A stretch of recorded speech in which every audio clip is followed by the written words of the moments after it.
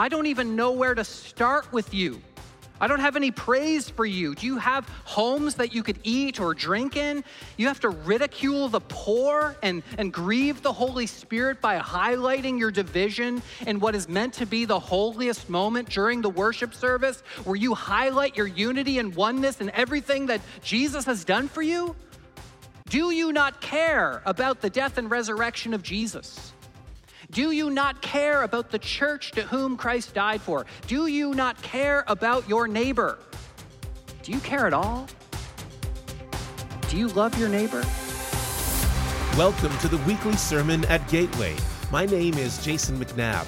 In the book of 1 Corinthians, the Apostle Paul addresses serious problems in the church that we still deal with in our day. And through this series, we're also learning how we can live for Christ even as we're tempted to live for ourselves.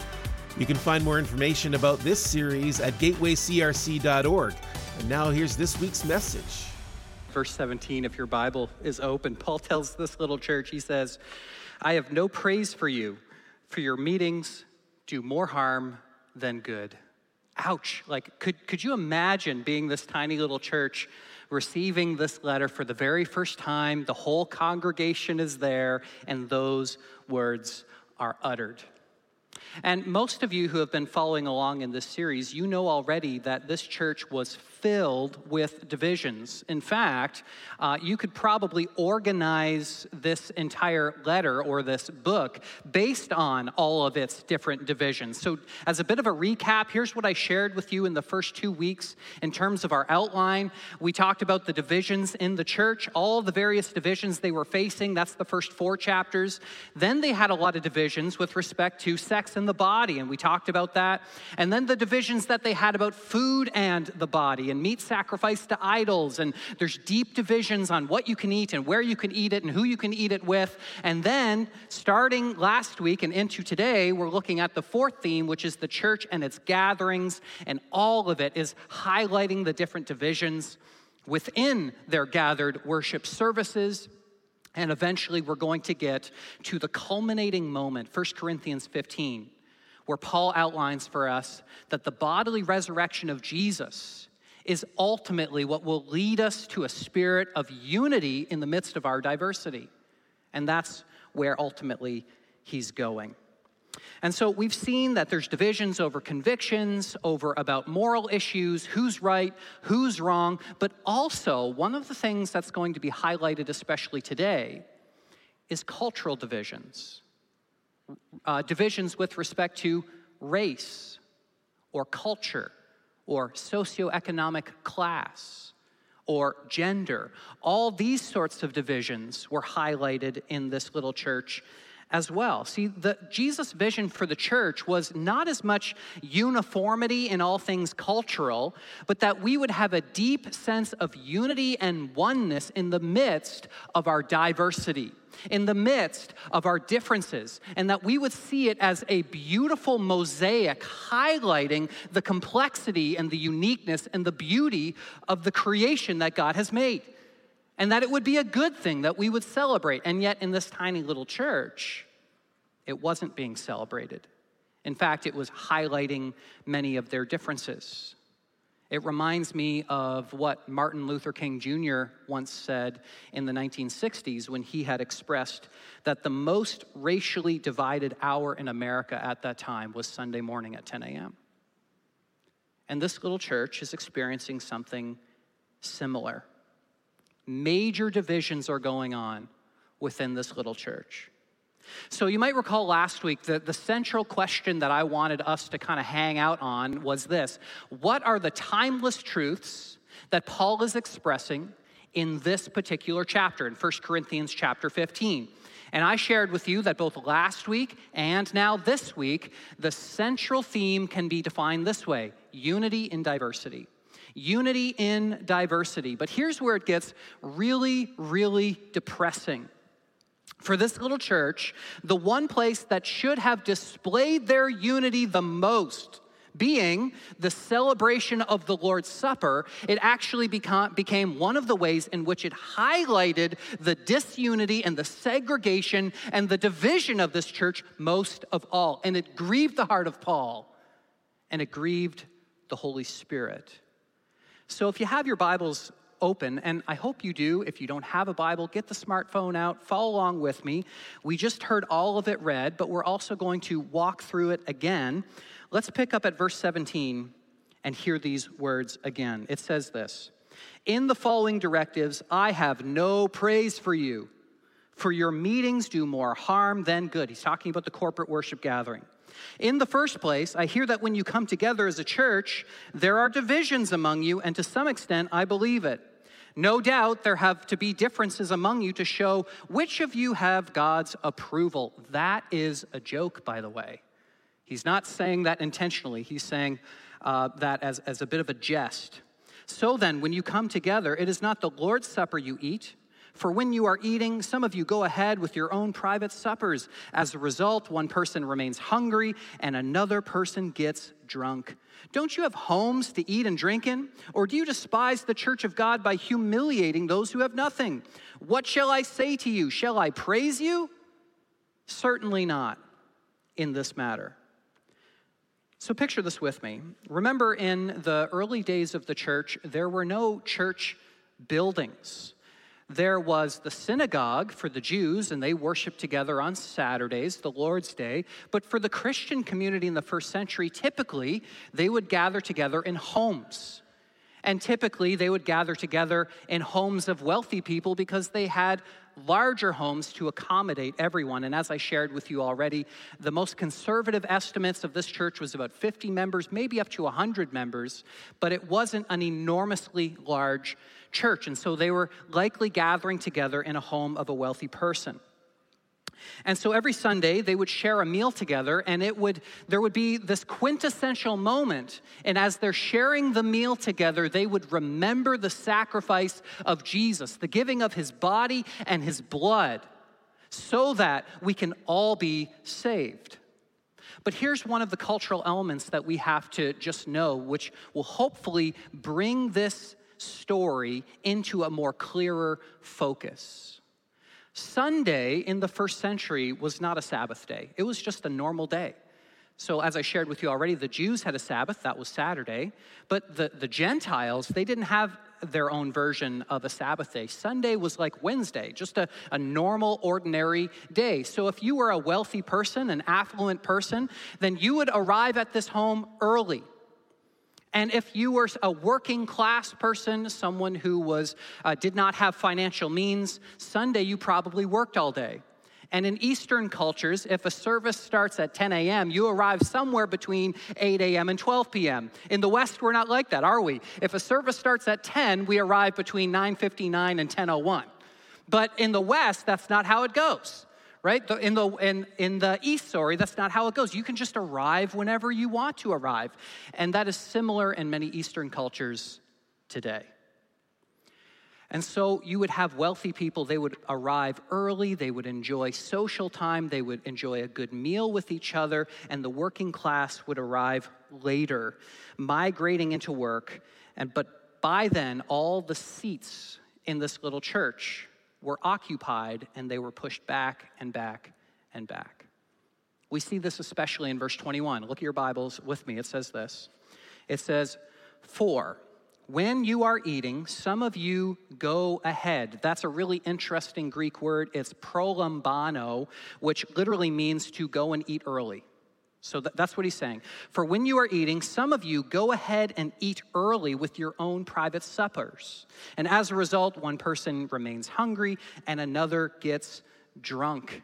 Could you imagine? Like, one thing we've never had that I know of is someone getting drunk during the worship service, but that's going on in this little church. And then we see even in Paul's instruction in verse 33, he says this: "So then, my brothers and sisters, when you eat together, you should all eat together." You should eat together. And that's the Greek word ekdekomai, which literally means you should wait for them.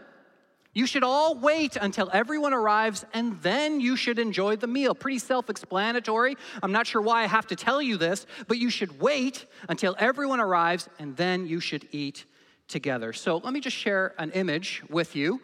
Here is a characterization of what a first century home of a wealthy person may have looked like. So right here at the top, you have this dining area.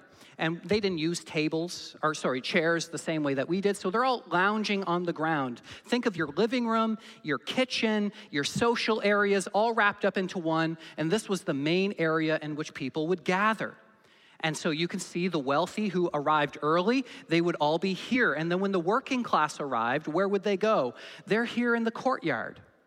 And so some of these homes, the courtyard would be open to the sky, others would be enclosed. But you can imagine those who get there early get the seats of honor, and those who arrive late are back and back and back and back and back.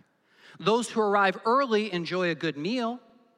Those who arrive late don't get anything to eat. Those who arrive early share a glass of wine, which turns into 2, which turns into 3, which turns into 4. And those who arrive late don't have anything to drink. And so there's this culminating moment where they begin to celebrate their unity and their oneness, highlighted through the death and resurrection of Jesus by participating in the Lord's Supper. And Paul says it's a farce. There's no unity, there's no oneness in this at all. And so essentially it would be like if they had 2 separate campuses, one for the rich and one for the poor. And by the time the poor got there, all the food was gone. One group is hungry, the other is drunk. That's pretty bad. That's pretty bad. And so the poor felt excluded. But here's where it goes from bad to downright terrible. The final part of this meal included that moment to observe the Lord's Supper, right? The bread and the cup. And so the rich are stuffing their face, and the poor are discouraged and hungry. And that is the reason why Paul says what he says in verse 17. I have no praise for you. Your meetings do more harm than good. Pastor and author Andrew Wilson, I mentioned him last week. He gives a really interesting word picture of this. Let me just read this to you. He says this: in social terms, communion is meant to feel, or was meant to feel, like a potluck dinner, with everyone sharing together no matter how much or how little they could afford. But instead, here's what we're seeing here, it has become an airplane meal. Everyone has their own private supper, with the rich eating first class and even getting drunk in the process, and the poor getting leftovers, if that, in the seat at the back by the toilets. That's where some of you will be when we do the Egypt, Jordan, Israel trip. Not sure who, but some of you. Paul is completely exasperated by this. You can even sense his tone in verse 22, right? He says, I don't even know where to start with you. I don't have any praise for you. Do you have homes that you could eat or drink in? You have to ridicule the poor and grieve the Holy Spirit by highlighting your division in what is meant to be the holiest moment during the worship service, where you highlight your unity and oneness and everything that Jesus has done for you? Do you not care about the death and resurrection of Jesus? Do you not care about the church to whom Christ died for? Do you not care about your neighbor? Do you care at all? Do you love your neighbor? And so in doing this, and to address this, Paul lays out what you might just call a theology of the Lord's Supper. He wants you to realize that one of the ways, the way that we can try to minimize the deep divisions and segregation that occurs in churches is if we had a healthier, more robust theology of communion. Theology of the Lord's Supper. Now, some of you might be thinking to yourself, Justin, I just thought this was a practical issue, Some people are sitting in the seats of honor, some are sitting in the back, some are enjoying good food, some are not getting food. We got to ask more people to bring food to the potluck. I don't know. These are all just practical issues. Paul says, no. These aren't practical issues. These are deeply inherent theological issues. Because if you had a good theology of the Lord's Supper, this would never happen. And friends, that's the opportunity that we have now to enter into the story. Up to this point, you might be thinking, well, we've never had a person get drunk in a worship service. Certainly we're doing A-okay. But Paul, you got to see what he's doing here. He's going to rise up to 30,000 feet in the air, and he wants to highlight some general principles so that we can be a deeply united church today. That all churches, including Gateway, can be deeply united. So allow me to share some of the practical principles that Paul lays out for all churches in all times and places. So don't forget the logic. Paul says that if we do the things that he is about to lay out for us, if we truly believe them and we try to find the practical ways of applying these truths in a local context, then all of our social divisions, the division between men and women, the division between Jews and Gentiles, racial divisions and segregations, socioeconomic divisions, all of them would go away because we would see Jesus for who he truly is.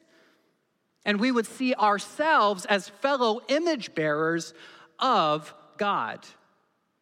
And so that's what he wants to lay out for you. And he does this by giving us 4 places to look. And this is what I put in your note sheet. 4 places to look. The first one, he says, dear Christian, look up. Look up. And where he says that is in verse 23. Look at this with me. Verse 23, he says, for I received from the Lord what I also passed on to you. The Lord Jesus, on the night he was betrayed, took bread. And when he had given thanks, he broke it and said, this is my body, which is for you. Do this in remembrance of me. In the same way, after supper, he took the cup, saying, this is the new covenant in my blood. Do this whenever you drink it in remembrance of me. And so Paul says this always starts with an acknowledgement of what Jesus Christ has done for us. His sacrifice for us. One of my favorite stories that highlights this reality was when the reformer Martin Luther, before he became a devout, what we might call Protestant Christian, who understands the salvific work of Jesus, before that moment, he used to go to a place called the Scala Sancta, which means the holy stairs.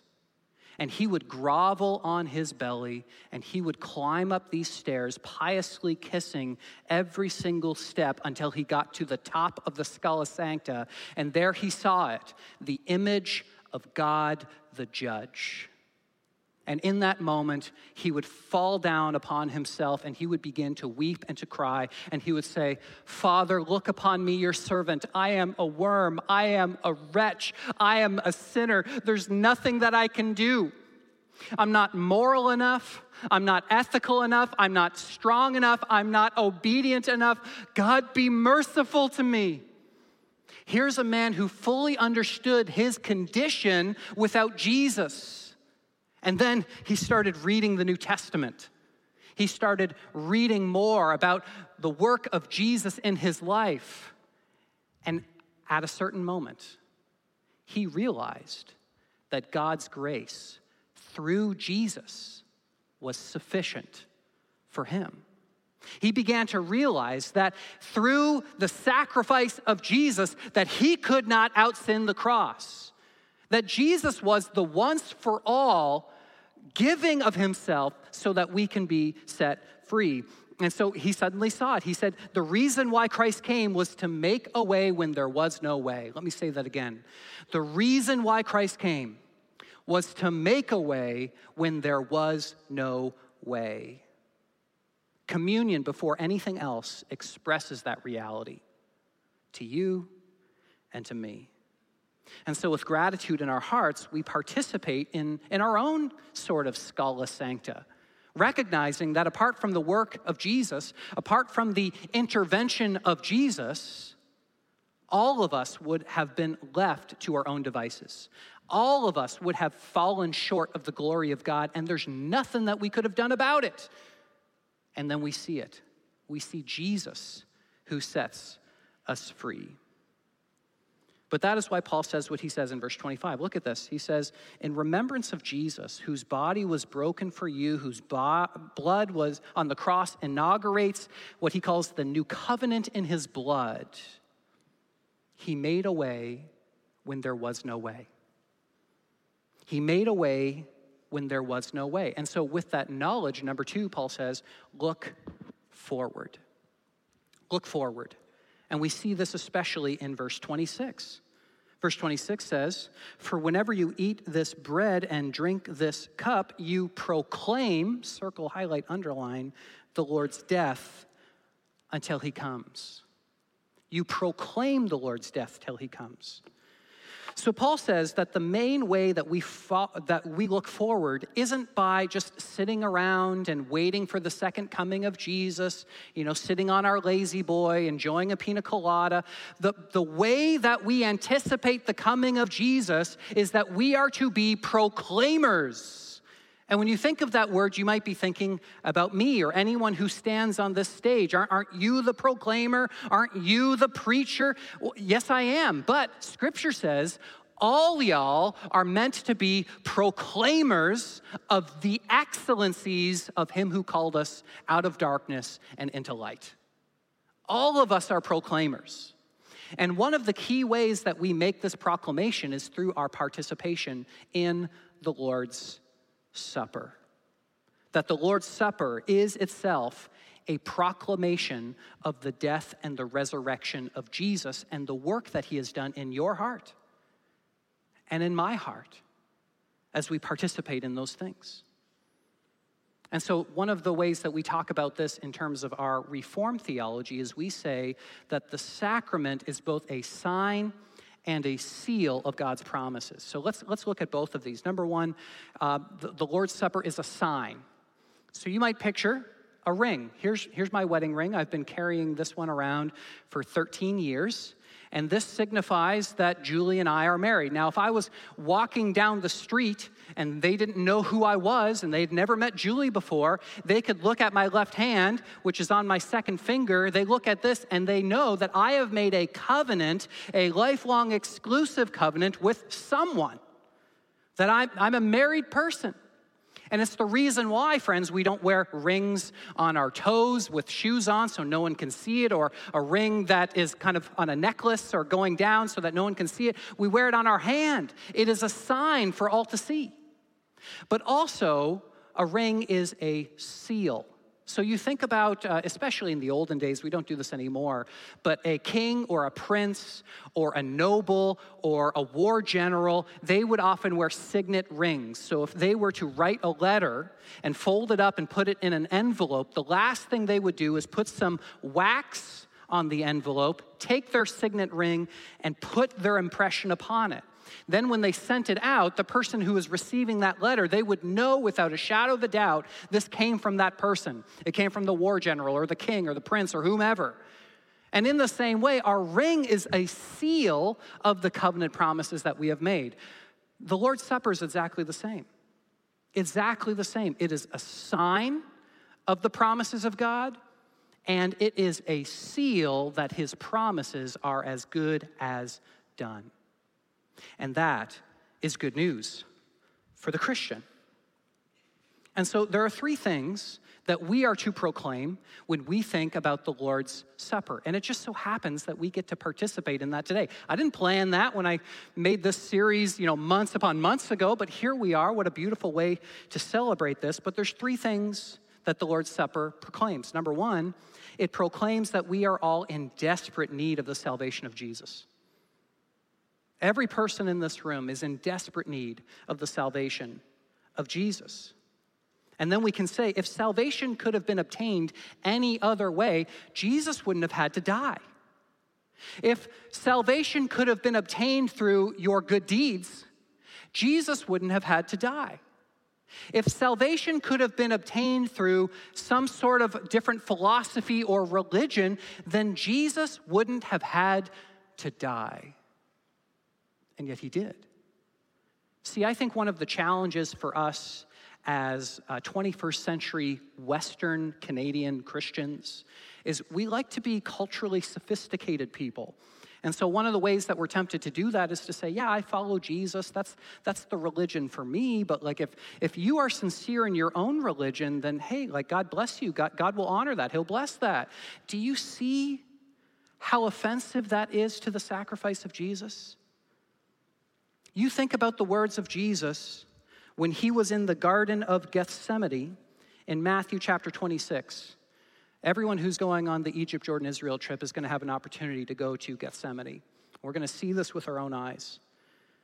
That was the place where Jesus says this, "My Father, if it is possible, if there is any other way, any other philosophy, any other plan, any other mountain to climb, oh God, if it is possible, may this cup be taken from me. Yet not as I will, but as you will." And are you telling me that God the Father said, well, there are a couple of other ways, at least 6 or 7 other ways. But I want there to be an 8th way, so yeah, you got to go and die. No. We believe as Christians that there is one way, and it is the sacrifice of Jesus. It creates and generates a sense of urgency in our hearts for those who have not yet encountered Jesus and found the love of Jesus, that he has saved us from ourselves. And that leads to the second thing. It proclaims that you can be saved. That you can be saved. Think about this. When Jesus said, "This is my body, which is broken for you," the you in that sentence is anybody who is a you. Are you a you? Then you are someone who is eligible for the good news of Jesus. And as I've shared with you before, a way I'd love for you to think about this, if you have a rap sheet a mile long in terms of the mistakes that you have made, if you're someone who says, "Justin, you just don't know the mistakes that I have made. If you knew, you'd run me out of here so fast." If that's you, here's what you got to see. The thief on the cross received the good news. And so here's what you got to know. You cannot out-sin the cross. You cannot out-sin the cross. Jesus Christ died once for all. And the question that you have to ask is, am I ready to receive that with gratitude and thankfulness in my heart? And that leads to the third thing. Number 1, it proclaims that we're in desperate need of the salvation of Jesus. Number 2, it proclaims that you can be saved. Number 3, this table proclaims that our church, Gateway, is first and foremost a community of the forgiven. A community of forgiven people. And so here's how this applies back to this first century context in this little church in Corinth. They were filled with religious pride and smugness. And Paul says, through the power of the Holy Spirit, religious pride and smugness have no place at the table. That's why Paul says, where is boasting? Where is boasting? Anyone get into this place on account of their own merit? On their own good deeds? Did anyone get here, kind of just like bypassing the sacrifice of Jesus? That you're the sharpest tool in the shed? Anyone here? Where's boasting? You have no boasting that you can make, because all of us are here because of the sacrifice of Jesus. We are first and foremost lost sinners who have been redeemed. For by grace you have been saved through faith. And even this is not of yourselves. It is a gift from God, so that no one can boast. So that no one can boast. All of our best righteousness, Isaiah says, is like filthy, diseased rags. The blood of Jesus is the only hope for the best of us. And the blood of Jesus is the certain hope for the rest of us. It is the hope that we have. So any other form of division has no place at the table, whether it be classism, between rich and poor, or sexism between men and women, or racial division, or any other form of division. It has no place at the Lord's table, because all of us come as equals. Worms. Here's where we're all at. Every single one of us in this room are here. And yet we have been exalted and elevated because of the work of Jesus. And I would love to say that all that religious smugness was done away with and paid for through the dumb tax of this little church. That all the churches that came after this one in Corinth, they all said, okay, we get it. That makes total sense. Mistake averted. Thank you for teaching us that lesson. We're never going to do that again. And yet churches have been banging their head on this for over 2,000 years. You think about what was going on in the United States in 1960. Dr. Clarence Jordan, he was a Baptist preacher in Sumpton County, Georgia, in the early 1960s. And if you know your history well, you know that in 1960, the Supreme Court banned all forms of segregation by race, whether that was on buses or in churches or in schools.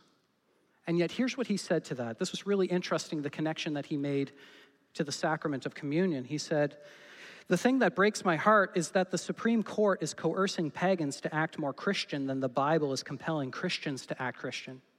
Wow. I can hardly stand it when I see the integration struggle being fought, not in the household of God, but on buses, the depots, and around Woolworth tables. We're arguing about whether or not we can sit down and eat hamburgers and drink Cokes together when, hear this, we ought to have been sitting around Jesus' table, drinking the wine and eating the bread together. The sit-ins never would have been necessary if Christians had been sitting down together in church at Christ's table all these many years. So listen, friends, the Lord's Supper is itself a sermon where we look forward and we proclaim the death and the resurrection of Jesus, which destroys all division and all disunity. But you might ask that question, you might say, okay, Justin, but how do we do that? Like, aren't these sins as old as Cain and Abel? Don't we all have that sin nature, that traitor within that's constantly deceiving us, that's constantly causing us to hate our neighbor and to love ourselves and to be narcissistic and to push others down? Yeah, we got all that. So how do we fight against this? How do we do this? Well, that's where Paul goes next. The way I put it in your note sheet, third point is this: look inward. And I'm not saying look inward like look to yourself for all of your strengths. No, it's actually the opposite of that. See what Paul says in verse 27. So then, whoever eats the bread or drinks the cup of the Lord in an unworthy manner will be guilty of sinning against the body and the blood of the Lord. Everyone ought to, here's the important piece, examine themselves. That's what I mean by looking inward. You must examine yourselves before they eat of the bread and drink of the cup. For those who eat and drink without discerning the body of Christ, eat and drink judgment on themselves. So the best way that we can fend off our own religious smugness or elitism or the hatred of our neighbor is by keeping our binocular Bibles at home and bringing our mirror Bibles here and reflecting on our own sin nature, the traitor within, which keeps us from loving our neighbor as ourselves. And I think the best example of this that we find in Scripture is when Jesus gives us the parable of the unmerciful servant. A servant comes before a king and he has an insurmountable debt, a debt that he couldn't pay off in more than 100 different lifetimes. And he goes before the king and he says, "Give me time, allow me to pay back my debt," which is humorous because he can never do it. And the king absolves him of the entire debt. And he says, "You're free to go." And that same servant, just like that, in the same moment, he goes down the street, he finds another servant of his own, and what does he do? He only owed him 4 days' wages, just a couple of days, and he throws him in prison. What is the spiritual condition of this unmerciful servant's heart? What's going on? He's brought his binocular Bibles, not his mirror Bible. He has failed to see the implications of the forgiveness of God and how that should now be applied for his forgiveness of his neighbor. He'll take the forgiveness of God all day, but he refuses to let go of the resentment and the bitterness and the anger and the hatred of his neighbor. And Paul says we can't have any part in that. You have to see both the vertical and the horizontal implications of the good news of Jesus. And that's really where it gets interesting. Look at your Bibles with me. Look at verse 27. This one pinches. He says, "Whoever eats the bread or drinks the cup of the Lord in an unworthy manner will be guilty of sinning against the body and the blood of our Lord. So what does it mean to eat unworthily? What does that look like? Let me give you 3 examples from this text, because I think it's important for us to camp here to be good self-evaluators of our own hearts, because they are treacherous and deceitful. 3 things that Paul identifies. The first one is a spirit of self-righteousness. Self-righteousness. This is someone who doesn't realize just how dependent they are upon God's mercy. It's the unmerciful servant again. If you approach the table of our Lord in this way that says, God's lucky to have me on his team, or I'm sharper than the average tool in the shed, or it's God's grace a little bit, but it's also moral deeds that I'm doing, and I'm a little bit better than other people, therefore I've earned my way partially into heaven, all of that needs to be thrown away. All of it needs to be thrown away. And so here's what's so interesting about this. Here's the great irony about participating in the Lord's Supper. If you know that you are unworthy, then you are approaching the table worthily. But if you are approaching the table as though you are worthy, thinking that you are worthy, then you are approaching the table unworthily. And we have to think about that in our own hearts. It reminds me of the story of Jesus in Luke 18. He says this, 2 men went up to the temple to pray, one a Pharisee, the other a tax collector. The Pharisee stood by himself and prayed, God, I thank you that I'm not like other people, like robbers, like evildoers, adulterers, even like this tax collector.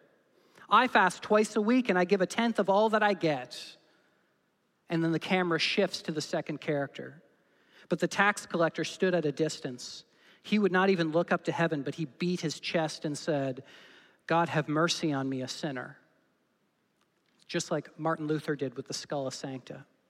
Jesus says, I tell you that this man, rather than the Pharisee, went home justified before God. For all those who exalt themselves will be humbled, and those who humble themselves will be exalted. Self-righteousness and smugness have no place at the table of our Lord. We think of the words from the Heidelberg Catechism, question and answer 81. Here's the question. Who should come to the Lord's table? The answer, those who are displeased with themselves because of their sins, but who nevertheless trust that their sins are pardoned and that their remaining weakness is covered by the suffering and the death of Christ. There is no room for self-righteousness at the table. Number 2, there's no room for defiance and unrepentance. I think that's the key word, unrepentance. In preparation for the sermon, I read a resource from pastor and author J.D. Greer, who wrote on this chapter in preparing his congregation to come before the table of the Lord. And he said this one might sting. He said, if you partake of this table when you are openly and intentionally living in a way that you know displeases God, you are engaging in the very lifestyle that put Jesus on the cross. Think about it. In taking the bread and the cup, you are saying, thank God for Jesus and his death, but then with your life, you are openly crucifying him. And so here's the implication. You cannot shout, worship him, and crucify him at the same time and not expect God's anger. So catch the nuance here. This is really important. This is not a call for moral perfection. This is not a call for moral perfection. Far from it. Otherwise, no one would ever be able to come to Jesus. When we gave you the elements this morning, all of you should just hold them in your hand and not participate in them because no one is worthy. Not a single person in this room. But the Lord's Supper is not a congratulatory banquet for the sinless. It's not that at all. It is a sustaining meal for the repentant sinner who is hungry and thirsty for the righteousness of God and who knows that they have fallen short and who desire to the best of their ability with the help of the Holy Spirit to walk in obedience so that when you fall forward into the sustaining arms of Jesus. Those are very different things. And there's a third and final way that we can eat and drink unworthily, And it is this: it is with a spirit of division. A spirit of division. Now, I think the logic of Paul is that self-righteousness is ultimately what leads to this division. But I think it's still a healthy and helpful assessment of our own hearts to ask ourselves that question. Do I have a spirit of segregation? Do I have a spirit of division? Do I have a spirit of disunity? Because if we have an accurate assessment of ourselves and our desperate need for Jesus, we would never fall into the trap of thinking too highly of ourselves and too low of our neighbor, who is in equal need of the grace of God. We would see all of us on an equal playing field in desperate need of Jesus. And so we add it here just for your own self-assessment. You think about the words of Jesus. He says, if you are offering a gift at the altar and you have division with your brother in Christ, leave the gift before the altar and go reconcile with him first. First be reconciled with your brother, and then come and offer your gift. And so the way that I've expressed this before to you, you've heard me say this before, is we cannot accept the vertical grace of Jesus and refuse to bestow it horizontally toward our neighbor. That is anathema to the Christian. It makes no sense. You cannot enter into the household of God and refuse to get along with his kids in that household. They come as a package deal. And I know that most of us, we would much rather have a me and Jesus relationship. It's cleaner. It's easier, is it not? And yet Jesus says, I died for the church. I died for her, so that she might become a pure and spotless, beautiful bride before me with no stain and no blemish. That's all of us together. Jesus wants us to be unified. And so therefore, we see that we are called to look up, we're called to look forward, we're called to look inward at the evil and the sin in our own hearts, and only after those first three steps do we now have the capacity to look at the body of Christ, to look at our neighbor. To look at our neighbor. So how does God feel about those who take the bread and the cup, saying, I'm thankful for this bread, I'm thankful for this cup, it is the salvation of God, all the while harboring bitterness and resentment in our hearts toward our neighbor? He says we cannot do those things. In fact, think of what Paul says in verse 29. Read this with me. For those who eat and drink without discerning the body of Christ, eat and drink judgment on themselves. That's serious. That is why many among you are weak and sick, and a number of you have fallen asleep. What? But if we were more discerning with regard to ourselves, we would not come under such judgment.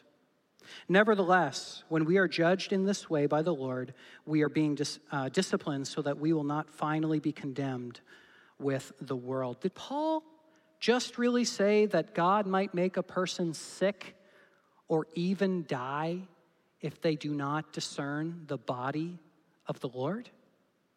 Yes, he did. Yes, he did.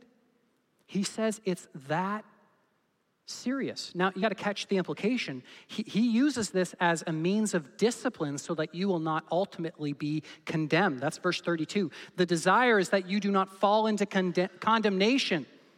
The desire is that you would learn from that, turn away from it, and be reunited with the body of Christ.